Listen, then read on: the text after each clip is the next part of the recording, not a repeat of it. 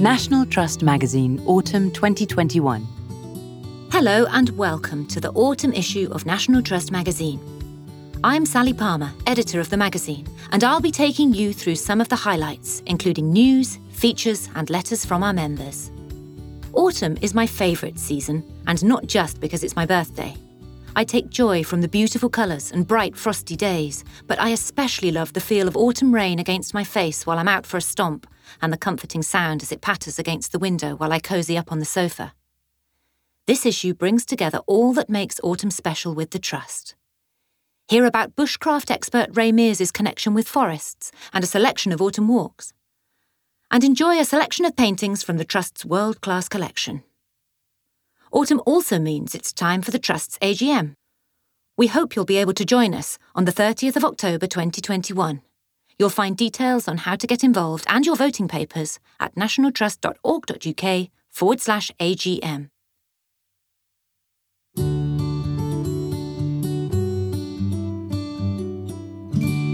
Here's Olivia Vinnell, Nneka Okoye and Glenn Macready to tell you about what's been happening around the Trust.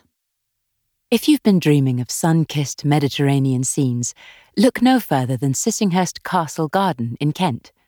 Here, Trust gardeners have transformed an unfinished garden, Delos, into a homage to the Aegean island. Delos was the vision of Sissinghurst's owners, Vita Sackville-West and Harold Nicholson, who were enthralled by their trip to the Greek island in 1935. But the English climate, north-facing garden, and their limited knowledge of Mediterranean planting meant their Delos never became all the couple hoped for, and over the years it lost its character. Working with landscape designer Dan Pearson, Sissinghurst's gardeners have used modern landscaping techniques and a broader planting scheme to create a more robust garden, which recaptures Vita and Harold's romantic vision.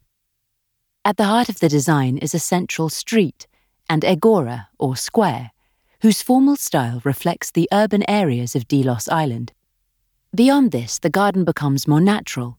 The team has planted some 6,000 perennials typical of Greece and the wider Mediterranean basin, while pomegranate, cork oak, and cypress trees provide shade and add focal points. The Trust has renamed a meadow on the White Cliffs of Dover Dame Vera Lynn Down to mark the anniversary of the wartime singer's death in June 2020. The meadow was saved in 2017, following a fundraising campaign she supported, and it is now filled with wildflowers and birds. It is fitting that the fields she helped save are now home to the skylark and its beautiful melodic song, says General Manager Ginny Portman. A remarkable collection of photographs documenting the excavation of the Anglo-Saxon ship burial at Sutton Hoo in Suffolk in 1939 has now been digitised. The photos, taken by keen amateur photographers Mercy Lack and Barbara Wagstaff, are believed to be the oldest surviving colour photographs of a major archaeological dig and provide a unique insight into the people and processes behind the world-famous excavation.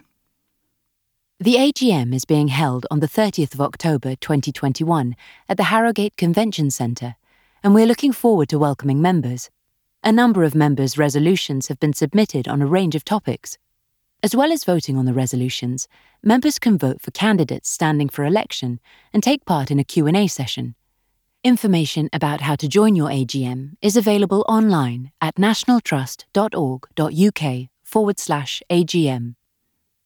Numbers of endangered hen harriers have been increasing at the Vile in Rossley, Swansea in recent years. The Vile is an ancient agricultural system of narrow land strips divided by boundaries. After the Second World War, as farming modernised, many of the hedges were lost. Since 2017, the Trust has been working to restore them and provide valuable space for wildlife. We've also been leaving between 10 and 20% of the Vile's arable fields fallow each year to encourage farmland birds and birds of prey. We're so pleased to see hen harriers return in greater numbers to the Vile, says Ranger Mark Hipkin. Hen harriers are top predators, and their presence, particularly in a farmland environment, is a good indicator of a healthy landscape. We reported last autumn that National Trust archaeologists were attempting to date Britain's largest chalk hill figure, the Cerne Giant in Dorset. After 12 months of state-of-the-art sediment analysis, we can reveal that the giant was probably first constructed in the late Saxon period. Many archaeologists thought he was prehistoric or post-medieval, so this is a surprise. The project was funded by the National Trust, the University of Gloucestershire, Allen Archaeology, and the Pratt Bequest. A wildfire last spring caused devastating damage to over 200 hectares of fragile heather habitat in the Mourne Mountains in County Down. The intervention of Northern Ireland Fire and Rescue Service, Trust countryside teams, and the local community meant that thankfully the fire didn't reach the precious Upper Blanket bog area. Before the fire, ravens were seen feeding chicks at Thomas's Mountain. As the blaze moved past their nest site, the ranger team didn't know if they would survive. But a few weeks after the fire, the call of the raven was heard in the mountains again, a sign of hope that the landscape will in time recover. If you would like to donate, visit nationaltrust.org.uk/mag/Mourns-Fires-Appeal. The Trust launched the Plant a Tree fundraising campaign in September last year to help reach the goal of establishing 20 million trees by 2030. The campaign got off to a brilliant start, and thousands of supporters have already helped us get going. Thank you. We've received thousands of donations to the Plant a Tree Fund, which means we can plant almost 200,000 saplings. Many people have dedicated trees in memory of loved ones or in celebration. Popular dedications were for new births, weddings and engagements, Eid, Mother's Day, Father's Day, and new jobs. Thousands of people took part in the March Strava Challenge Spring into Action by walking, running or cycling for 5 hours over 3 weeks, raising £62,576. We still have a long way to go, but thanks to supporters, partners and businesses, we're well on our way. To donate, visit nationaltrust.org.uk/plant-a-tree. And those were some of the highlights from the autumn news.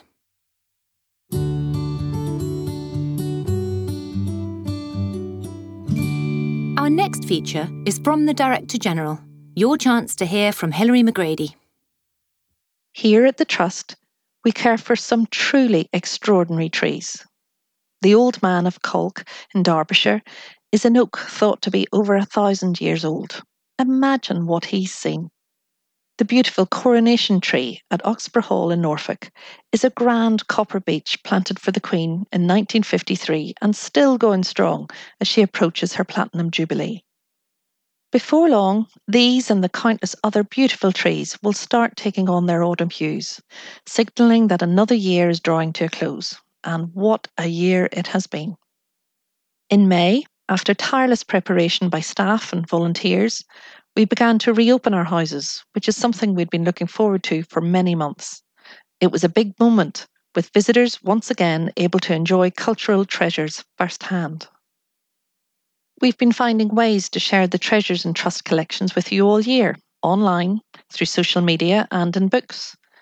We brought you 125 treasures earlier this year, and now the next title in this series, 100 Paintings from the Collections of the National Trust, is due to be published this autumn. I'm looking forward to seeing some of the treasures from the book under the spotlight at more than 50 of our places this autumn. The Vine in Hampshire will be showing never-before-seen design sketches for the Sanda Memorial Chapel, as well as a ring of Sinicianus inscribed with the devotion to Venus, the Roman goddess of love, which will be redisplayed in a new case after many years on loan and in conservation storage. Elsewhere, replicas of precious objects, such as the Sarum Missal at Lyme in Cheshire, mean you can touch and handle the collections up close. Printed in 1487, this precious book, used for the celebration of Mass, is one of the best preserved of its kind and an early example of the work of England's first printer, William Caxton. Petworth in West Sussex will have 5 treasures from the book on display, and visitors will be invited to nominate their own favourite treasures from the collection. Those ancient trees and woodlands in our care are treasures too, of a different sort. As Ray Mears explains, appreciating autumn colour is wonderful for mental refreshment, and there are many lovely Trust woodlands for you to enjoy. Of course, the importance of trees goes far beyond their well-being benefits. They have a huge part to play in biodiversity and the health of the environment. As COP26, the 2021 United Nations Climate Change Conference approaches, the Trust is working harder than ever to advocate for action on climate change. We're making a tangible difference on the ground too, planting tens of thousands of trees and identifying sites for 1.5 million more this year. This work will deliver many benefits, from enriching wildlife habitat and mitigating flooding, to making our landscapes more resilient in the face of climate change. We couldn't do any of this work without your support. In fact, we were able to speed through our first winter of planting thanks to donations made to our Plant a Tree fund. Thank you to everyone who has contributed so far. I can't end this column without extending my heartfelt thanks to our chair, Tim Parker, who steps down in October after 7 years in post. I am so grateful to Tim for his support and for staying on after his first 2 terms to stabilise the Trust during the pandemic and make it secure for the future. This autumn, whether you crunch through the leaves in a Trust garden, set off to spot wildlife on our coast, or discover some of the countless treasures in our houses, I hope the places in our care help you make the most of this beautiful season. Thank you, Hilary McGrady, the Trust's Director General.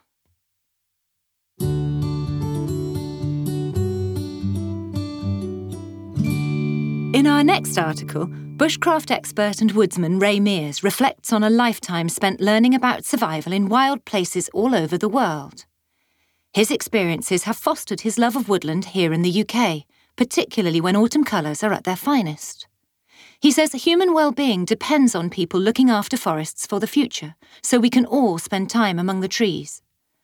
The article is read by Glenn Macready. I first visited the rainforest of Central Africa more than 30 years ago. I found a confusing tangle of vines and impossibly tall trees, with dark as night shadows pierced by dazzlingly bright spotlights of equatorial sunlight. Covering 695,000 square miles, this is a truly vast landscape, in which it is all too easy to become disorientated. Elephants move so silently through the forest that they seem invisible. The first realization that you have of their close proximity is their low rumble penetrating the foliage just a few meters ahead. The forest also conceals many potential threats, from the beautifully camouflaged but highly venomous and long-fanged Gaboon viper to the mighty lowland gorilla. My guides were 3 Bayaka women, one cradling an infant, and this was their home.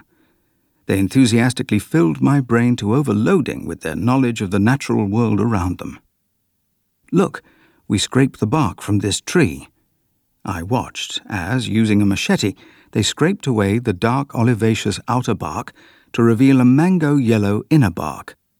Then, while one woman held up a dark green leathery leaf like a shelf beneath the patch, the other scraped fine shavings of the inner bark onto the leaf.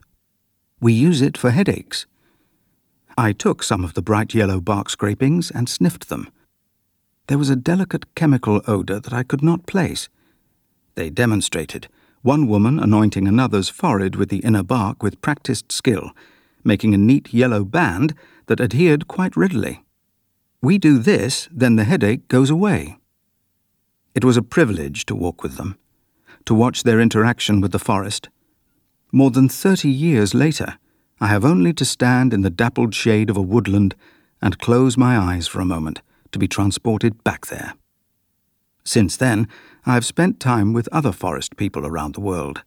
Each time, 3 major things are reinforced. First, that they live in a graceful dependency on their forest resources. Second, that the secret to the forest way of life is attention to many small details. And lastly, that human survival demands that the forest is protected. In my own lifelong study of bushcraft, I've tried to rediscover the secret knowledge of our UK trees and forest plants. In what ways did our forebears know the species that we are so familiar with? In the process, I have pieced together many of the tattered remnants of our own cultural forest lore and occasionally, excitingly, rediscovered uses for trees and plants not mentioned in our written record. It has been a difficult but fascinating journey that has taught me to revere trees and their gifts to humanity, and that has transformed my relationship with nature. What I've come to realize is that when I walk in a forest, I feel good. At no time in the year do I feel that emotion more strongly than now, in the autumn, as the broad-leaved forest prepares for its winter sleep. Nothing is more pleasing to me than to sit on moss with my back to an ancient tree bole and bask in the year's waning sunlight. These days make me feel good deep inside. They give me energy. I feel alert and enlivened, spiritually connected to all living things. I have come to think of these experiences as essential preparations for the adventure of the forthcoming winter. But I am not being over-romantic. There is an increasing body of scientific research that supports my instinctive response to the forest. In 1982, the Japanese Ministry for Agriculture coined the term Shinrin-yoku, which translates as forest bathing. Drawing on ancient Shinto and Buddhist practices, the purpose was to promote time spent outdoors to alleviate growing levels of work-induced stress and a high incidence of autoimmune disease. The clearly beneficial results have led to scientific investigation to understand the mechanisms of this nature therapy and are proving to be truly astonishing. The concept of forest bathing is to take a short, leisurely visit to a forest or woodland, allowing the subconscious mind freedom to discover small details for itself without direction. As far as is possible, it's about investigating the world with all of the senses, drinking in the shapes and tones, becoming mindful to the sounds of birdsong or the dripping of rain from leaves. Described in this way, it sounds very contrived, but it need not be. The concept is simple. Take time out from the normal hectic pace of life to allow nature back in. But do not imagine that this is just about a change of pace and scenery, for when we are amongst trees, they are having a far more profound influence on us than we realize. Research supports our feeling of mood enhancement when we are outdoors, recording an increase in positive feelings and a reduction in negative feelings, as well as improved sleep patterns. More than this, it has revealed that time outdoors boosts self-esteem, encourages calmness, and results in improved patience. Compared to modern life, where we actively direct our attention to the world around us, in nature our attention is grabbed in a more random way by sensory stimuli that intrigue our curiosity. This provides relief to our otherwise overexploited direct attention, and by that means can improve our ability to focus our attention when really needed. Children with attention deficit hyperactivity disorder, or ADHD, have shown marked benefits from regular exposure to nature and learning in an outdoor classroom. We also benefit physiologically from walking amongst trees.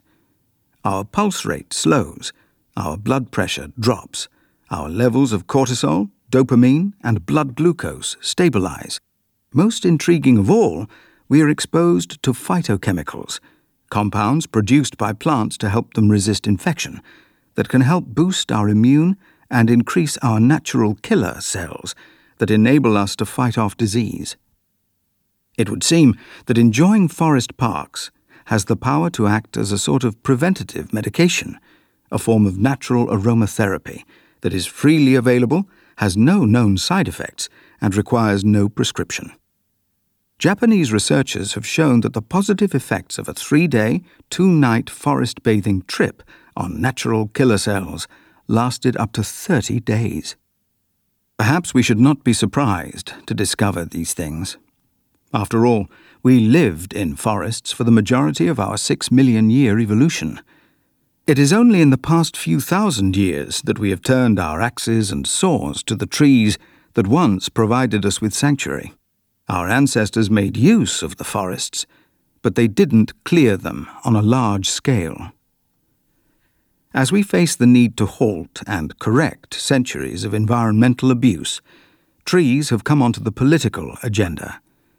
Debates still occur over the cost versus the benefit of trees in the role of carbon sequestration. But consider, trees remove pollutants from the air, produce clean air, slow the runoff of rainwater, reduce soil erosion and flooding, all the while providing habitat and greatly increasing biodiversity. Can we afford to live without them? One research project in the United States monitored the health of a community losing their trees to disease. The results indicated an associated increase in cardiovascular and lower pulmonary illness. At heart, we are all people of the forest. We have just forgotten how to be so. But it is now official. Trees and forests are good for us, both mentally and physically. All we need to do is enjoy them, and, of course, take care of them. The current estimated woodland coverage in the UK is just 13%. I am reminded of an ancient proverb. The best time to plant a tree is 20 years ago. The second best time is right now. It was lovely to hear Ray Mears's reflections about the power of trees.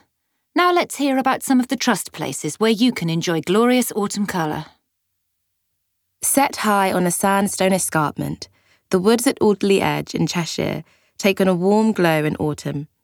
You might come across strange rock features such as Wizard's Well and Devil's Grave, and on a misty day, it's easy to see why legends are linked to this landscape. At the Blickling Estate in Norfolk, the multi-use trail is accessible for pushchairs and adapted wheelchairs, so the whole family can enjoy a stroll under vibrant oak, beech, lime and sweet chestnut trees. Bodnant Garden in Conwy is home to trees from around the world, including rare species collected over 100 years ago. In autumn, you can wander through the glades amongst fiery Japanese acers, or find yourself surrounded by a sea of red, gold and green conifers in the dell. On the edge of Dartmoor, Devon's Tean Valley is easy to reach, yet retains an air of mystery and wildness. The woodland is alive with the sounds of the Tean River rolling through the gorge and ancient trees which rustle in the autumn breeze. Crom, in County Fermanagh, is home to the largest area of oak woodland in Northern Ireland. Take some time to explore this landscape, tasting the sweet tang of blackberries or seeking out the fiery foliage reflected in Lough Erne. Just a short tube journey from central London, Morden Hall Park offers space to roam and unwind on a crisp autumnal day. Seek out the sunflower yellow ginkgo trees in the Rose Garden. These are just a few of the trust places that are well worth a visit this autumn. To find an autumn walk near you, visit nationaltrust.org.uk/mag/autumn-walks.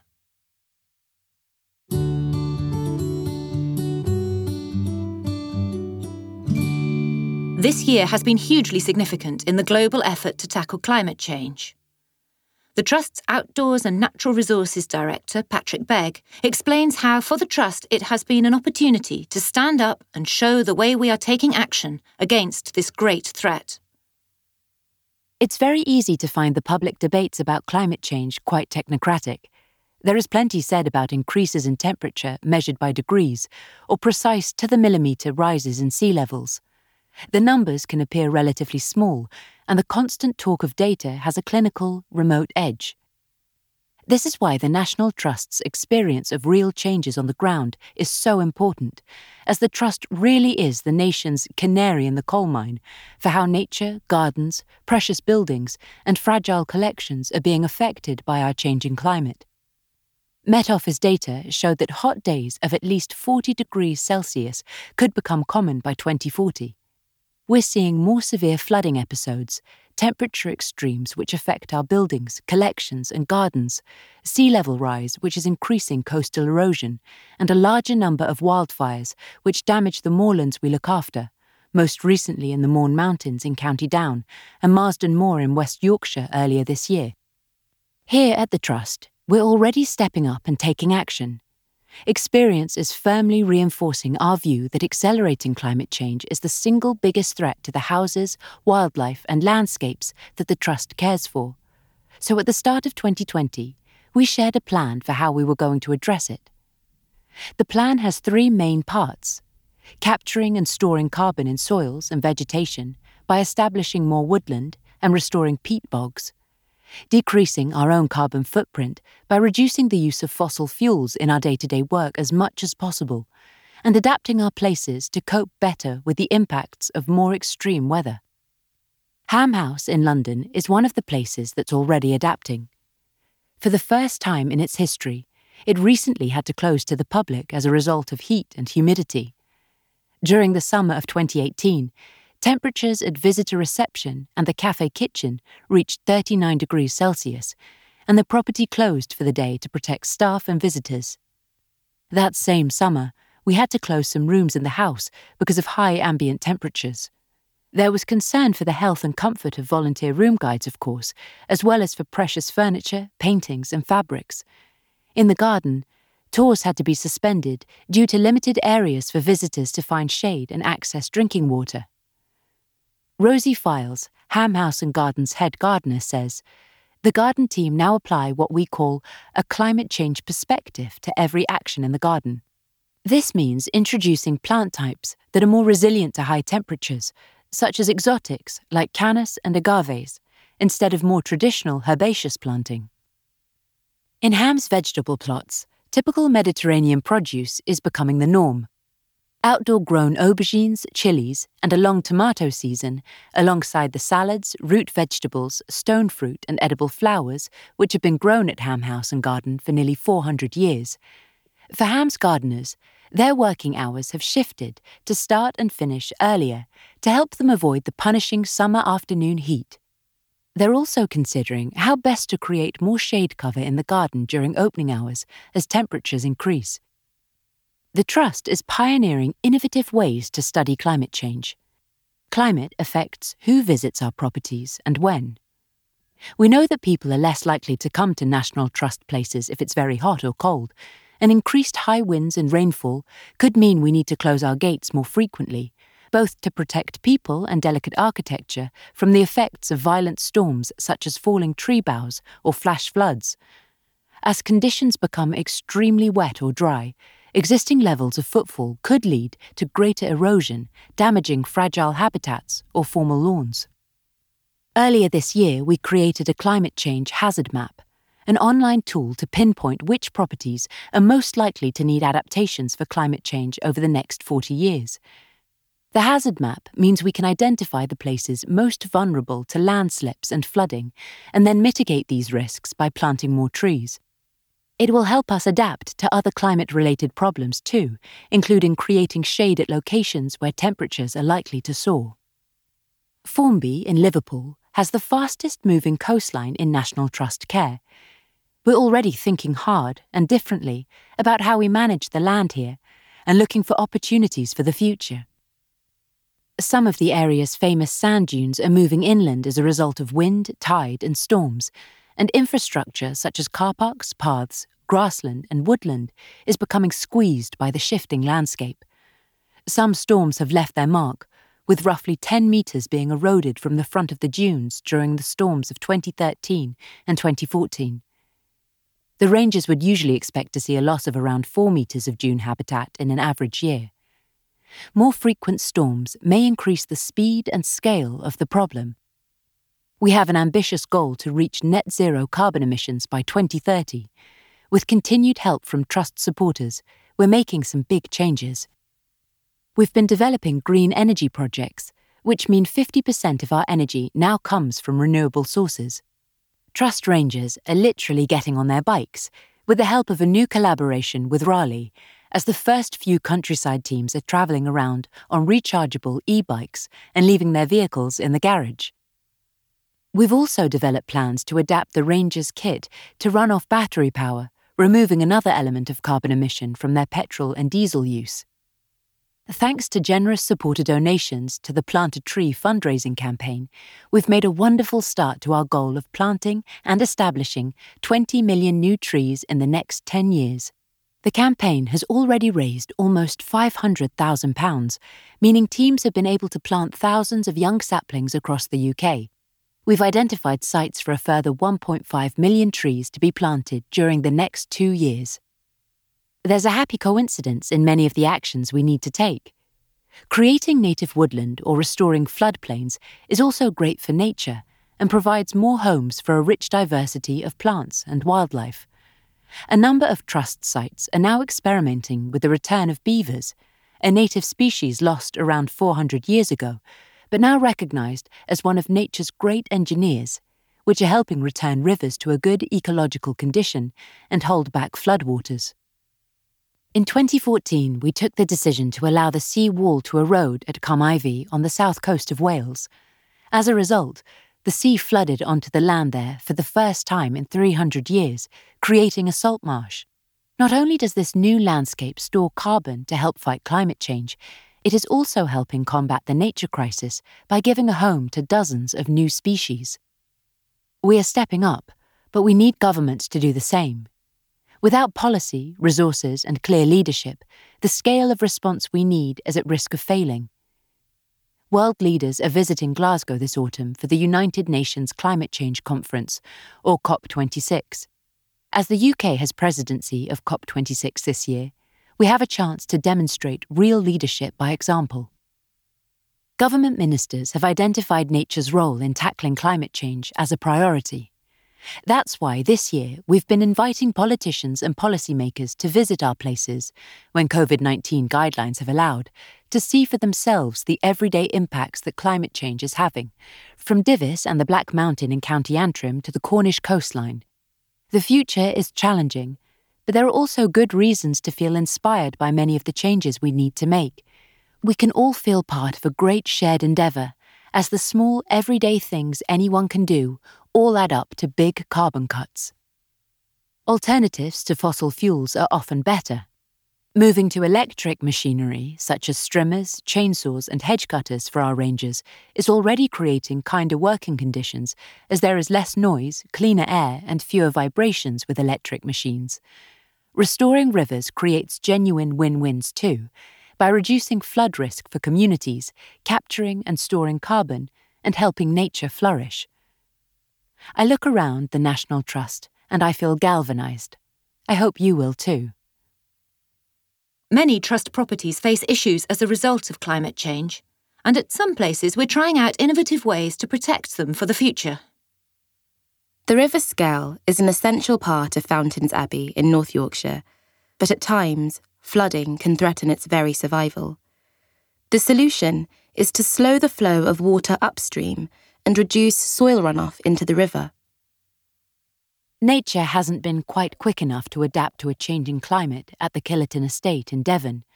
To help habitats thrive, we're creating more woodland by changing arable land to agroforestry and wood pasture. The wetland habitat of Malham Tarn in North Yorkshire is an important home for nature, but the delicate land has been degraded in recent years by farming. We'll extend, restore and rewild it to give species space to move and adapt.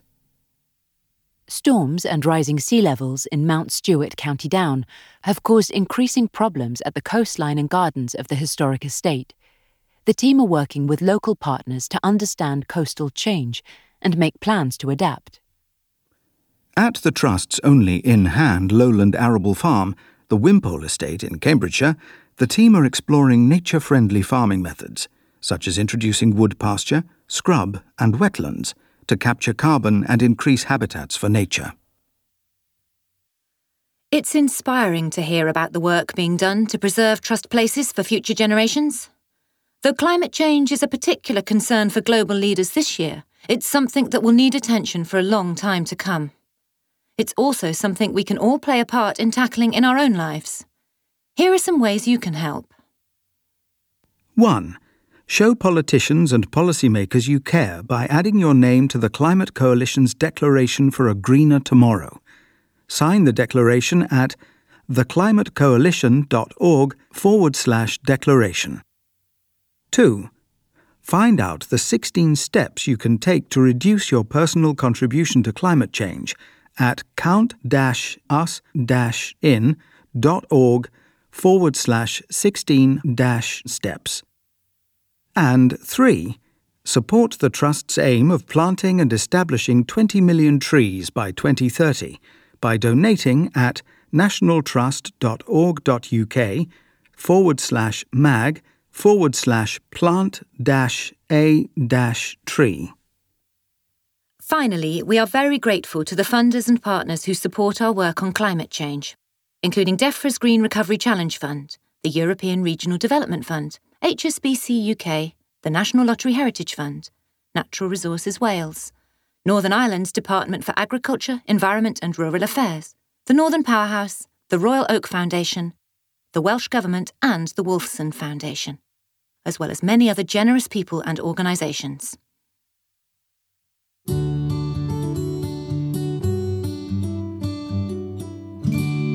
Paintings in the National Trust's collections are magnificent works of art in their own right, but Senior National Curator John Chu says they also offer insights into their historic owners' lives. Taken as a whole, the paintings collections cared for by the National Trust could rival those of the world's greatest art galleries. Unlike a gallery, however, the 13,000 oil paintings in Trust care are nearly all displayed in the houses of their historic owners. They reveal what those individuals cared about most, their friends and family, their interests, their place in the world. Here, we find objects that were not only beautiful works of art, but also personal memorials, status symbols, diplomatic gifts, and objects of spiritual devotion. This made the choice of just 100 artworks for a new book, 100 paintings from the collections of the National Trust, published this September, both difficult and easy. Difficult because every one of the Trust's pictures is indelibly connected to an extraordinary place and offers something unique. Easy because there were such riches to choose from. From Dutch master Rembrandt van Rijn, 1606-69, to modernist artist and sculptor Barbara Hepworth, 1903-75, Venetian city view painter Antonio Canaletto, 1697-1768, to pioneer of surrealism Max Ernst, 1891-1976, the Trust's collections represent a wonderful array of talents, spanning centuries. Although the Western tradition of painting predominates in most Trust houses, examples of the exceptional achievements of Asian art, amateur practitioners, and self-taught working-class painters can all be found in the Trust's collections. Together, the makers of these works of art and the subjects they depict document a prismatic range of experiences of class, gender, race, and sexuality. Our knowledge of these works of art has been built up over decades of meticulous research and conservation work by Trust experts. Much of what we share in the book is the result of a great deal of detective work into the individual history of each painting and the recovery of their original meanings. By drawing out those rich meanings and showcasing their beauty and variety, I hope the paintings will become just as important in the lives of Trust supporters today as they were to their makers and owners, decades and centuries ago. We asked 4 curators to each tell us about a Trust painting from the new book, 100 Paintings from the Collections of the National Trust, which is out this autumn. Rebecca Wallace, Cultural Heritage Curator, chose The Lake, Petworth, Sunset Fighting Bucks by Joseph Mallord William Turner, circa 1830. It always strikes me that so much of this idyllic scene of Petworth at sunset, painted by J.M.W. Turner, 1775 to 1851, can still be experienced by visitors today. Petworth Park Cricket Club continues to play matches on the estate, and the deer herd wanders freely across the Capability Brown-designed parkland, delighting visitors just as they did in Turner's time.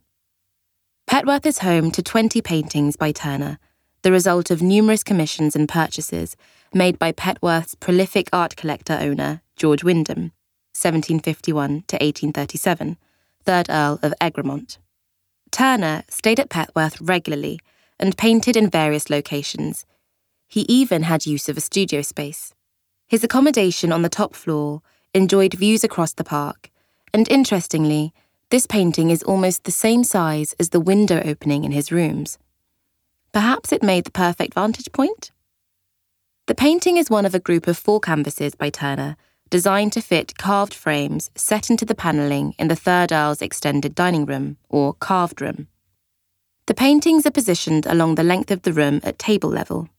I like to imagine that dinner guests, who are facing away from the windows, could also enjoy wonderful views of the parkland, which lay behind them. It might seem today as if the paintings have always been in the carved room, but they were removed by the Wyndham family in the 1870s, and the space was subsequently used as a drawing room. They remained at the house, but instead were hung, along with Petworth's other Turners, in a dedicated gallery room until the Third Earl's carved room was restored in 2002. Thanks to the continued care of the National Trust and their loan from Tate Gallery, we can once again enjoy these exquisite paintings in the magnificent setting for which Turner created them. Emile de Bruyne, Assistant National Curator, chose A Barber Outside the American Factory in Canton, Guangzhou, China, by George Chinnery from 1836. In this painting, on display at Collerton Fishacre in Devon, we are looking at a man seated on a triangular box of the type used by Chinese barbers to carry their utensils. His legs are drawn up under him, and his right hand rests on a portable charcoal stove for heating water, against which leans his straw hat.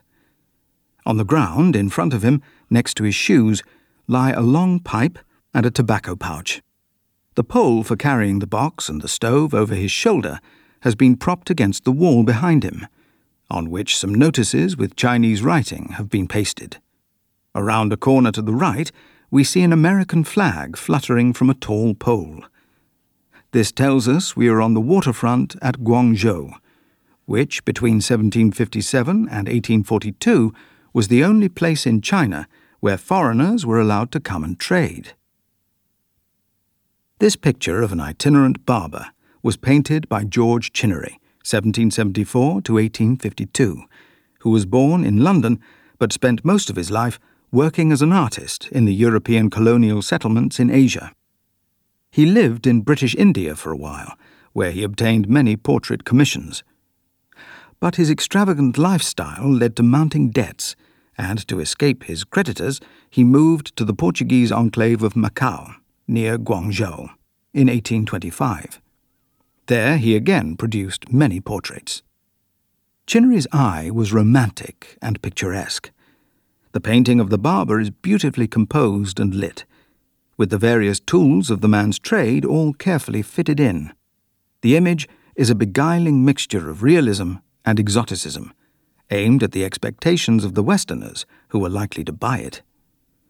In choosing this subject, Chinnery was borrowing from the genre paintings by Chinese artists as well as from the European tradition of Orientalism, or the fantasy vision of the East. He painted with the emblematic vividness that today we might find in a graphic novel or a blockbuster film. This was China, as Chinnery thought it should be. Head curator Sally Ann Huxtable chose In the 19th Century, the Northumbrians Show the World What Can Be Done with Iron and Coal, by William Bell Scott from 1861. Iron and coal is a celebration of the manufacturing industries of Tyneside, which were at the height of their success during the 19th century, with global trade bringing great wealth to the region. It is the last of 8 works painted by Scottish-born artist William Bell Scott, 1811 to 1890, for the courtyard of Wallington Hall in Northumberland.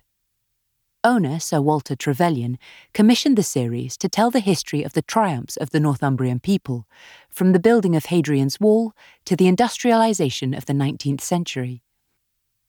Bell Scott was part of the circle of pre-Raphaelite artists known for their detailed and intensely coloured paintings that reimagined scenes from literature, such as the works of Shakespeare, Chaucer and Keats, and the Arthurian legends, as retold by Malory and Tennyson.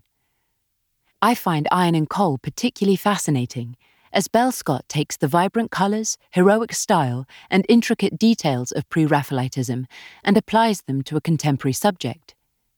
It was unusual for the Pre-Raphaelites to depict scenes of everyday life, so these works by Bell Scott are very rare. He brilliantly elevates the achievements of the age he lived in to the level of the legends of the past. But the painting is also a romanticisation of the masculinity of the men, heroically wielding hammers to forge a wheel over a flaming furnace. The painting shows nothing of the real lives of the men, and sometimes women, who worked in the factories, forges, mines, quarries and docklands of the northeast. In fact, one of the workers in the painting is an idealised depiction of Charles Trevelyan, Sir Walter Trevelyan's heir, wielding a sledgehammer. And finally, cultural heritage curator Jerzy Kirkusz-Beliński chose Vanessa Bell's portrait of Virginia Woolf, circa 1912. A passion for art united sisters Vanessa Bell, the artist, and Virginia Woolf, the writer, despite their different natures. Many of Bell's paintings adorn the walls of Woolf's home of Monk's House, including her portrait, which hangs in the dining room. In the intimate painting, we can see a communion of creativity between the two women in their chosen artistic fields. Woolf had just completed the first draft of her debut novel, The Voyage Out, published in 1915, as she sat in front of her sister's easel, and Bell was the inspiration for one of the characters in the book. Later, Woolf would call on Bell to provide designs for the dust jackets of her books. Woolf wrote of Bell's work, "One feels that if a canvas of hers were hung on the wall, it would never lose its lustre. It would never mix itself up with the loquacities and trivialities of daily life." The portrait is a product of shifts that were happening in the visual arts in the early 20th century. Exhibitions in London in 1910 and 1912 introduced the public to the work of post-impressionist artists such as Manet, Van Gogh and Matisse, and were greeted with wide derision. Despite this, some British artists, including Bell, did embrace what they had seen. They yearned for a new visual language that rejected the symbolism and sentimentality of much Victorian art. It would be Matisse in particular who influenced Bell's portrait. In Bell's words, "Matisse made her see painting in an entirely new way, seeing a picture as patches. This can be seen in the unmixed brushstrokes of pure colour Bell used to model Woolf's features and the details of her clothes. It is this use of a rapid, almost sketchy technique which makes Bell's portrait of her brilliant sister so appealing to me. The technique has an immediacy that reminds me of Woolf's use of stream of consciousness in much of her writing." 100 paintings from the collections of the National Trust is available to buy from nationaltrustbooks.co.uk. Every purchase you make helps the Trust carry out vital conservation work.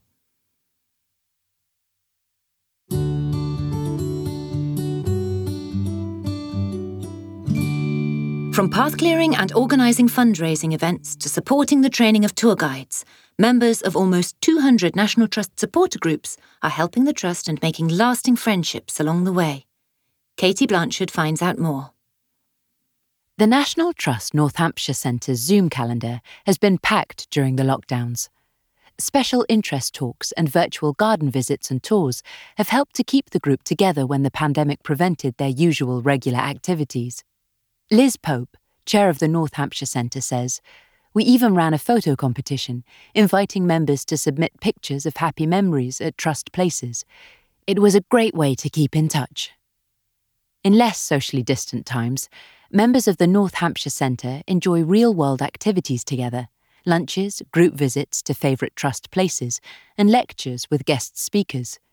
The events are a way for the community to enjoy shared interests, and the group donates any surplus funds to local Trust properties for specific projects. Liz says, "At its heart, our group is a social one." The North Hampshire Centre is one of almost 200 National Trust supporter groups up and down the country, bringing people together in support of the Trust on a local level. There are 3 different types. Centres and associations are social groups of people looking to explore the Trust together in their local area and beyond.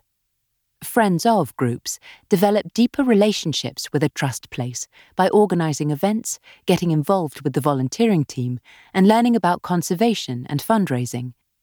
And for those who love the outdoors, National Trust volunteer groups get together to help properties carry out tasks such as constructing or clearing footpaths. Liz says, "Our local property is Tudor Mansion The Vine here in Hampshire, and helping to take care of it is important to our members." She continues, "We've donated more than £100,000 to The Vine over the years, including towards the refurbishment of the 17th century brew house, the extensive roof repair that was completed in 2017, the installation of a water source heat pump, and the new play area for children. We're all proud to have been able to help make these improvements." The model of supporting the Trust through local centres and associations has been in place for almost 75 years, beginning when the first centre in Manchester formed in 1948. A couple called John and Dorothy Barton were the driving force behind what is now the Manchester Centre, which is still thriving today. Its aims were to raise awareness of the Trust and to further its works through speaker meetings in the winter, visits in the summer, and social events throughout the year. It's a pattern that has stood the test of time. Kathleen Miller, the Manchester Centre's chair, says, "Today we're still bringing like-minded people together with social events, day trips to Trust places, and an annual lunch for members." Since the Manchester Centre formed, the Trust's supporter groups collectively have donated more than £23 million to local Trust places all over England, Wales and Northern Ireland, and contributed hundreds of thousands of volunteered hours of time. One such group is the Exeter National Trust Volunteers. The volunteers support rangers in Devon with outdoor jobs ranging from scrub clearing and footpath maintenance at Castle Drogo to weeding at Knightshays and stewarding events at Killerton. Susan Illing, chair of the Exeter Volunteers Group, says, "I love the way volunteering for the Trust brings people together. As volunteers, we get to see the incredible work that goes on behind the scenes to look after all the different types of properties." She continues, "I have fond memories of working at Greenway, Agatha Christie's home, shortly after the Trust took it on in 2000. We spent many weekends clearing footpaths. We rediscovered ponds and sculptures and opened up the viewpoint over the River Dart. Mrs. Hicks, Agatha Christie's daughter, would come to see what we'd found. She was always thrilled that we were helping restore the grounds." While each of the Trust's supporter groups may have a different focus, they're united in their common purpose. Susan says, "Getting out and about in wonderful places with such a friendly group definitely keeps me involved." One of the members who helped found the group 40 years ago still volunteers to this day. Groups obliged to suspend or move their activities online in 2020 and 2021 are now looking ahead with optimism. Members of the Manchester Centre are planning their 75th anniversary celebrations, while the Exeter volunteers have just had their 40th anniversary. Susan says, "It's been lovely to be able to mark the anniversary as a group. Being together is really what it's all about." Now let's hear what the volunteers themselves had to say. John Abbott, chair of the Doncaster Association in Yorkshire, told us what his supporter group has been up to. We did a few things as a group over the last year or so, as allowed, including planting trees at Clumber Park in Nottinghamshire. But we missed our usual events. We're more than members of the group, we are friends, and we've got big plans next year to make up for lost time. We usually organise 1 5-day holiday a year for members, but next year we're planning 2, one to Warwickshire and one to Powys, to explore Trust sites in the area. The Enfield Association in Greater London organised coach trips for their members. Secretary Pam Moore explained how important these are. Our outings are a lifeline for many members, as we organise a coach so people can visit Trust places that they might not be able to get to otherwise. Like other groups, our outings raise a surplus that we've put towards all sorts of things, from the Rose Garden at Anglesey Abbey in Cambridgeshire to repairing the antique oak armoire at Oxborough Hall in Norfolk. Recently, we even made a donation towards a working sheepdog at Hatfield Forest in Essex. David Kimber is a volunteer for the Friends of Finchampstead Ridges in Berkshire, who support the Surrey Landscapes Ranger team at a local level with woodland management tasks. There was a significant increase in visitor numbers during the pandemic, and, as allowed, we regularly visited the sites to check for wind and weather damage and to litter pick. We also recently upgraded boardwalks to provide sure-footed access for when the weather changes. It is very rewarding to see the positive changes we are able to make. Bob Han, former chair of the North Cotswold Association, described the positive impact of donations from his supporter group. We made a donation to Lodge Park in Gloucestershire to help create a wardrobe of 17th century-style dressing-up outfits, including cloaks, dresses and matching suits, and jerkins with sashes and breeches.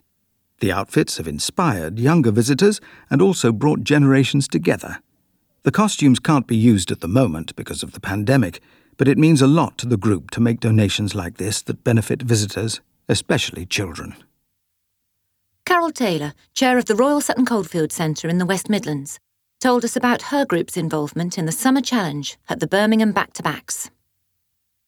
One of the projects we most like to support is the Summer Challenge at the Birmingham Back-to-Backs, a courtyard of working people's houses from the 19th century. Young people are trained up as tour guides, and it gives them skills for life and boosts their confidence. We love doing a tour as a group and being shown around by one of the guides. We can see how they've risen to the challenge while enjoying time together. And finally, Annie and Andrew Weaver, Secretary and Chair of the Pembrokeshire Association, explained how their supporter group has coped during the pandemic. Members of our association come together from all over the country to share interests, experiences and friendship. We all missed that during the pandemic, but we did manage some activities when allowed, such as daffodil bulb planting at Stackpole. In normal times, many of us enjoy joining informative walks with the Pembrokeshire Ranger team, as well as monthly talks and trips away. Thank you to everyone who has been involved in supporter groups over the years. To find out more about your local supporter group and how you can get involved, visit nationaltrust.org.uk/supporter-groups.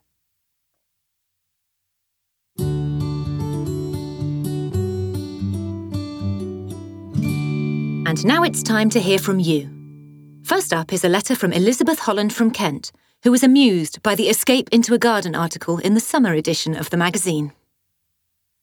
The article by Rebecca Bevan in the summer edition of the magazine made me chuckle. Similarly, I bought a 1900 vintage terraced house with a garden that needed some, restoration. Take time to understand what is unique and special about your space. A derelict shed, piles of rubbish, couch grass, bindweed and no fences in my case. The house needed urgent attention to make it watertight, to provide it with heat and light, to deal with the leaking mains water pipe and to replace the blown double glazing. Once the house was safe, I did live a year there because I had the results of the renovation piled everywhere. I dealt with the shed. It was only standing because it was leaning on its open door, so I shut the door and pushed until it fell over. A bit of demolition work had added mounds of broken bricks to the garden, so I did consider my materials carefully and reused them. I bashed everyone to rubble to create hardcore for a new pathway. An early purchase was a hawthorn whip, which 10 years later is 4 metres tall and a favourite for birds. I discovered how light moves through the garden, none in winter. With some guesses and mistakes, it is maturing well. Joyce Upton from Norfolk shares her memories of Ham House in London. I was delighted to read about Ham House in London in the summer 2021 magazine. My grandparents lived in the village of Ham, and I did too in my early years. As a child, I used to visit Ham House frequently, as my grandfather worked there as a gardener. Each visit, I was given apples to feed the horses that grazed in the field opposite the main entrance. When I was a teenager in the 1960s, my grandfather used to police Ham House at night all alone with an Alsatian dog. He told me stories of ghosts that he saw, Lady Jane Grey and Anne Boleyn apparently carrying her head under her arm. Another family member remembered that in the Second World War, My grandfather acted as a fire watcher from the roof of Ham House. Former sound recordist Patrick Hyam from Surrey shares some interesting memories about filming at Trust Properties. As a sound recordist in the film and TV industry, there have been a number of occasions where I've filmed at Trust Properties. A really good job for Thames TV started with Beatrix Potter at Hilltop, progressing down the length of England before finishing up at Mullion in Cornwall. At this latter location, it was arranged to have the lobster fishermen offload their catch. I bought a lobster to take to the friends I would be staying with that weekend. Our hotel chef was amazed at the cheap price I'd paid, saying he couldn't get that at the local market. Tip: buy direct. One of my colleagues took one home on the train back to London. Another interesting shoot was at Place and Rieu in Gwynedd, where some delightful ladies had devoted all their energies to raising money to secure a few more yards of coastline. Also at that time we took in Place Newydd in Anglesey, filming an interview with the Marquess in his roof garden. We were up there because the family only get their house back when the visitors have left for the day. And finally, we hear from Bob Reed, who leads a team of coppicing volunteers at Hatfield Forest in Essex. He explains why coppicing is such an important traditional craft. I first got involved with coppicing at Hatfield over 40 years ago, in 1978, and took over leadership of the group in 2000. Hatfield is a managed medieval woodland, which was once part of a network of ancient forests which stretched across the country. Coppicing is a traditional woodland management skill, where trees are regularly cut down to near ground level, which encourages them to put up vigorous shoots the following year. It extends the life of trees like hazel far beyond their usual 80-year lifespan. In Hatfield, we have some trees which are thought to have been coppiced for 800 years. In the old days, people would have used hand axes and cross-cut saws to coppice. We have chainsaws now, but the process is essentially the same. I think it's important to keep traditional woodland management skills alive. Our work creates a patchwork of habitat that is great for birds, bats, and insects. We often get a nightingale which comes and sings for a short time, then moves on. The wood produced also provides income for the Trust's conservation work. Hatfield was once home to Iron Age encampments and was used as a bomb store in the Second World War. We are acutely aware of Hatfield's history. It's a privilege to work here. Visit nationaltrust.org.uk/mag/volunteer to get involved in volunteering as guidelines allow. Receiving and reading your messages is a real highlight for the National Trust magazine team, so thank you to everyone who contacted us. Please continue to stay in touch. You can write to us at the editor, National Trust Magazine, Heelis, Kemble Drive, Swindon, Wiltshire, SN2 2NA, or email magazine@nationaltrust.org.uk. Or you can find the Trust on social media.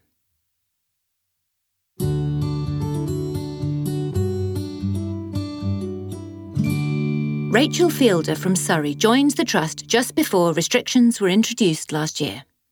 She's found her Trust membership has given her a new perspective on spending time outdoors. This piece is read by Nneka Okoye. My family have been Trust members for years, but I put off joining myself. Then, in early 2020, I moved jobs and had a mindset shift. I wanted to go outdoors more, get a bit fitter and explore the local area, so I thought, why not join? Then coronavirus hit and everything changed. Once places began to reopen, I started walking regularly at local places in Surrey, especially Polesden Lacey, Frensham Little Pond, and Hindhead Commons in the Devil's Punch Bowl. I love that the Trust is so steeped in history. The houses all have their own stories. At Polesden Lacey, I remember hearing about Mrs. Greville, the last private owner, who was always holding parties and did so much for the estate. She's even got her own rose named after her. It's such a nice place to escape to. Mostly, I enjoy exploring and finding new pathways. Polesden Lacey is so vast and the landscape is gorgeous. It has lots of signposted paths, so I never get bored. I might start on one trail and then end up on another, but I've got a good nose for exploring. I'll be walking through a woodland and all of a sudden there'll be an opening to a beautiful hidden viewpoint, or I'll stumble upon a little brook. I usually take a rucksack with water, snacks, and a blanket. Once I found a nice spot, I tend to sit there with my own thoughts and appreciate things like the bark on a tree or the sound of the wind. I sometimes take my Kindle too and have a little read. I go to Frensham Little Pond about every 3 weeks to watch the sun setting over the top of the big pond. It's always a stunning sight. I enjoy noticing the changing seasons, the oranges and reds in autumn, and the wildlife. I first went on my own and found that other visitors are so friendly. People will give you a smile and wave or comment on the scenery. It's a connection just seeing other faces. You can speak at a distance and nothing feels weird. I found it to be a little slice of normality during the challenges of the past year. Last Christmas, I bought my boyfriend a membership because I was determined to get him involved. He loves it now too. I never thought I'd be one to advocate for it, but my membership has really changed how I see the outside world. I've got fitter and more adventurous and had something to look forward to during the tougher times. It's been a huge life changer for me. It's wonderful to hear how Rachel's found some normality during the pandemic.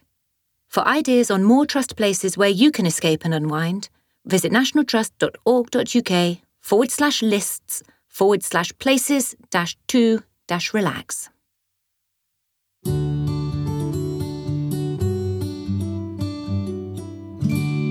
Before we wrap up this edition, it's time to hear about some of the events going on at National Trust places this autumn. Please make sure you check individual property websites, the National Trust app, or call the property before you visit. At Dineva in Carmarthenshire, 3 exhibitions are showcasing curated treasures and new artworks. The exhibitions will run throughout 2021 and 2022. Fragments of 18th century block-printed wallpaper, samples of plasterwork and plasterers' tools from the 17th century. Items discovered under old floorboards can reveal so much about a home. Finds from Newton House, Dineva, are on display in Archaeology of Home, an exhibition of historical building materials. The objects reveal the techniques of the original artisans and modern-day conservation experts. In Unlocked, Dineva Estate's rich history is told through a curated selection of 125 objects, some never seen by the public, in a special open storeroom. Look out for a traditional Welsh hat and apron and a pair of leather overshoes worn by a donkey to protect the lawns when pulling grass-mowing machinery. The exhibition celebrates the Trust's 125th birthday in 2020, but had to close soon after it opened in 2020. Newton House is the historical setting for a new exhibition of the work of contemporary Welsh craftspeople, artists and designers. Ceramic artist Hannah Walters takes inspiration from the remarkable decorative ceilings and plasterwork at Newton House. Her work will be displayed in an impressive Victorian cabinet which once belonged to the V&A Museum. For festive flowers, head to Cotteal in Cornwall from late November to December. Savour the beauty of Cotteal's floral garland in the Great Hall. Each year, volunteers and staff weave hundreds of flowers, all grown on the estate, into an 18-metre-long garland to make a magnificent festive spectacle. It's a labour of love and a Yuletide tradition first begun in the 1950s. And as Christmas approaches, lift your spirits and spread the festive joy at Trust Places with winter illuminations, winter walks, and other seasonal delights. To plan your visit, browse our gift ideas and try a craft or two. Visit nationaltrust.org.uk/Christmas. From dragons to devils, find a walk with a story at its heart this autumn. Explore the fairy woods at Croft Castle in Herefordshire. It's said that a bell in nearby Amesbury used to be rung at sunset to prevent travellers getting lost in Pokehouse Wood, whose name is believed locally to come from Puck, meaning nature imp or fairy. Though there's no bell now, markers will keep you on the right path as you explore this site of special scientific interest.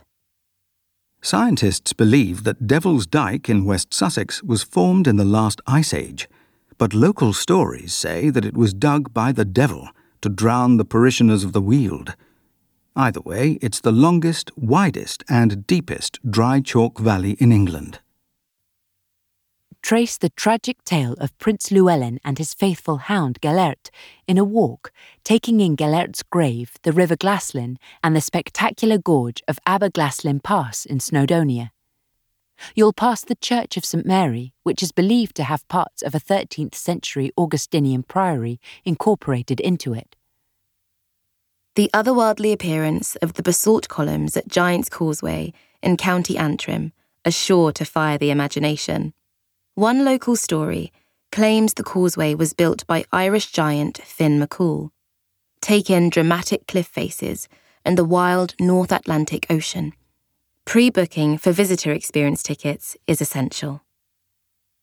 Dalbury Hill, near Killerton in Devon, is a now extinct volcano, which was once the site of an Iron Age hill fort. Rumour has it the hill was once the hiding place for buried treasure, guarded by the fearsome Killerton Dragon.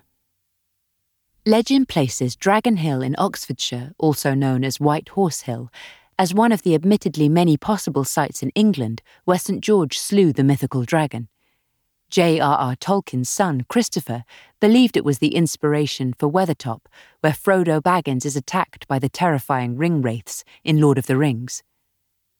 Find these walking routes and more at nationaltrust.org.uk/features/walking-myths-and-legends.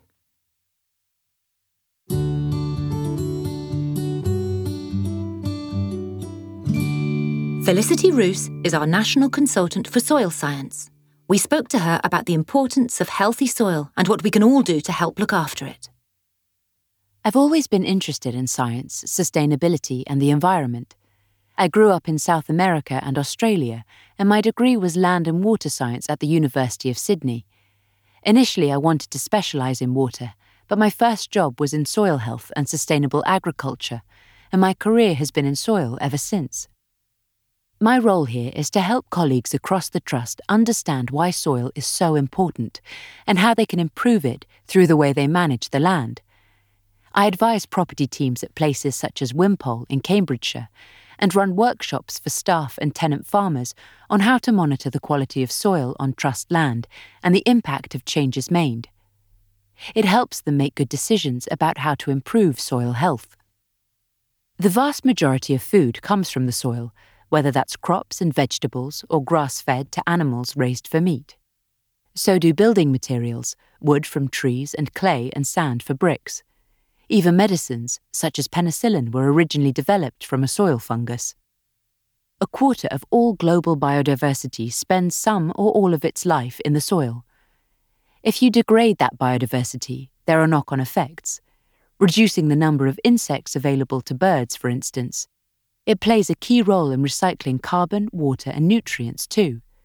Soil and its inhabitants help break down pollutants and act as a large filtration system, cleaning the rainfall and groundwater which ends up in our rivers. Soil in good condition absorbs more rainwater, which helps prevent flooding. Peat has been in the news recently, and I'm really glad to see the sale of peat compost to gardeners is set to be banned in the next few years. The Trust looks after 40 peatland sites of specific scientific interest, SSSIs. We are working to restore many acres of peatland, but deep peat soils and bogs can take thousands of years to form and contain so much organic matter that they act as sponges, storing carbon and water and supporting specialised plants and mosses. When peat is damaged, it releases large amounts of stored carbon dioxide into the atmosphere. Some of the best ways to keep your own soil healthy are to limit the amount you disturb it and keep it covered with plants or mulch. Maintain a diverse range of plants in flower beds and lawns and avoid spraying chemicals on your soil.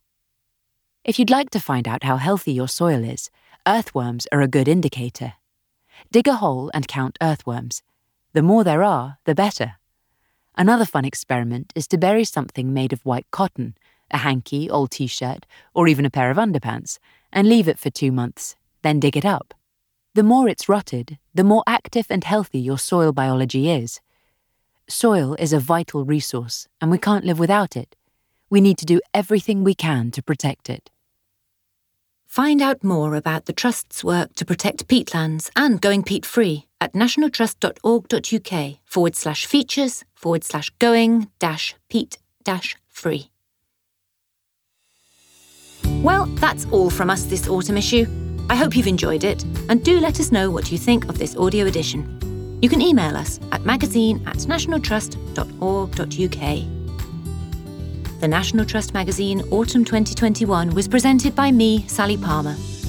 The readers in this edition were Neka Rakoye, Glenn Macready and Olivia Vinnell. It was produced for National Trust magazine by Sound Understanding, and all items are copyright. CDs of this audio edition are available to visually impaired members of the National Trust and are distributed by the RNIB. If you know of anyone who is eligible and would like to receive them, please call the RNIB on 01733 375 370. Or you can write enclosing the membership number to Sales and Operations, RNIB, Midgate House, Midgate, Peterborough, PE1 1TN. Thanks for listening, and I hope you can join us for the next audio edition of National Trust magazine.